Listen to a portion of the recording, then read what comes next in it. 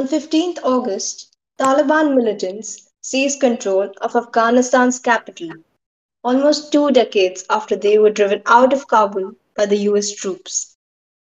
After 20 years of war, billions of dollars, and countless lives lost, it took the Taliban less than 2 weeks to seize control of Afghanistan again.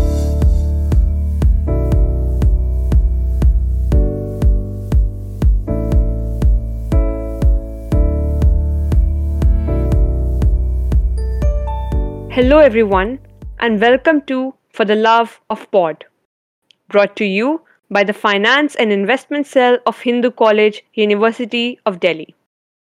We are Manya and Niyati, and this episode is not going to be easy by any means. Despite years of reading about the war against terrorism, the invasion of Afghanistan, and the constant Taliban presence, I don't think any of us could have anticipated the heartbreaking events of the past few weeks. Right. But Manya, for those who might not be keeping up, could you break down what has happened in the country recently? Definitely. So, on February 29, 2020, the United States and the Taliban, after having been at war for over 19 years, signed the historic Agreement for Bringing Peace to Afghanistan.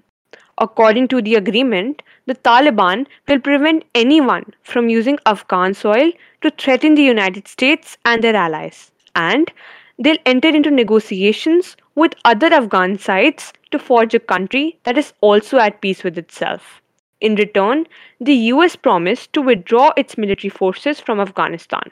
But once this agreement was signed, the tragic collapse that we witnessed was inevitable. The first question that comes to my mind from this is how did all of this even start? Like, what was the beginning of the end?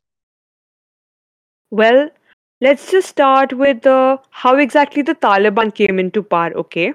The Taliban, which stands for Students in Pashto, is an Islamic group. Okay. They emerged in the civil war that followed the withdrawal of Soviet troops in 1989.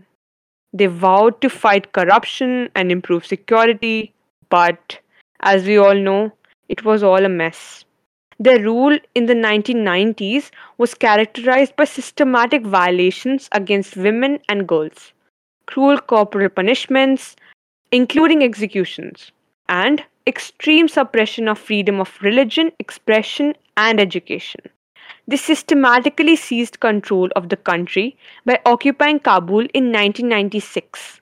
And by 1998, they had taken control of almost the entire country. Then, in 2001, came 9/11.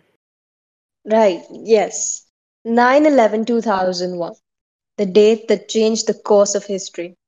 The US was responding to the attacks in New York and Washington, in which nearly 3,000 people were killed. Officials deemed the Islamist militant group Al Qaeda and its leader Osama bin Laden as responsible. Bin Laden was in Afghanistan under the protection of the Taliban, which refused demands by the US government to extradite him.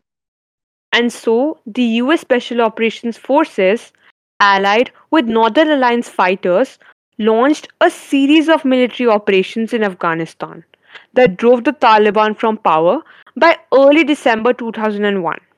After a period of transitional interim government, a republic was established in 2004. But, as we all know, the new government struggled well into the 21st century to secure centralized authority over the country against a powerful Taliban insurgency. Now that we've established how it all started, I want to discuss the impact of this whole thing. The Afghans have paid the highest price. Since 2001, at least 47,000 civilians have been killed in the war as of mid April. The Afghan government keeps the toll among its soldiers secret to avoid undermining morale, but Cost of War estimates the war has killed around 69,000 Afghan soldiers. Yeah, and the economic impact of this has been colossal, to say the least. The US has spent a stunning total of $2.26 trillion on a wide variety of expenses.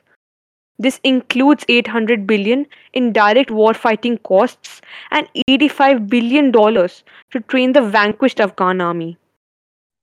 Since 2001, there has been a lot of progress in the country, with several indicators like life expectancy and literacy rate rising significantly.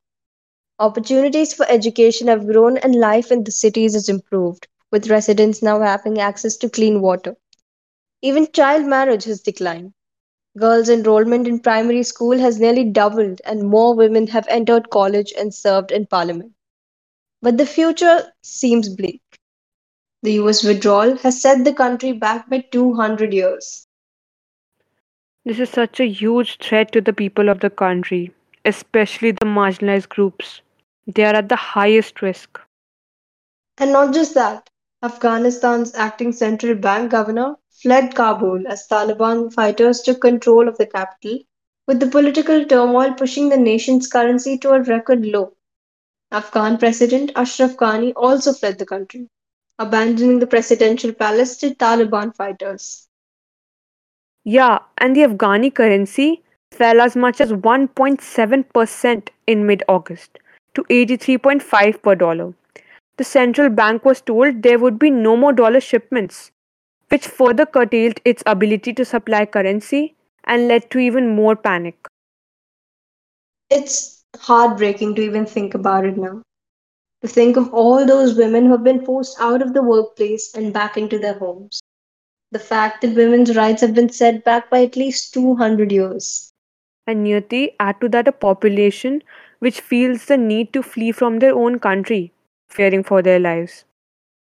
It just all feels like it came out of a dystopian novel. So, Niyati, what can we do now? Well, this brings to mind a poem I rather like by a German priest post the Second World War. First, they came for the socialists, and I did not speak out because I was not a socialist. Then, they came for the trade unionists, and I did not speak out because I was not a trade unionist. Then, they came for the Jews, and I did not speak out because I was not a Jew. Then, they came for me, and there was no one left to speak for me. What we can do is choose not to forget, choose not to move. We can choose to speak out and raise awareness. We can choose to learn more, and we can choose to work to make this world better. Those parting words might stay with us for a long time. Thank you for tuning in, everyone. Do check out our Instagram at the rate FIC Hindu, our website, and our other podcasts on Spotify. And always remember that knowledge is power. Take care and stay safe. Thank you.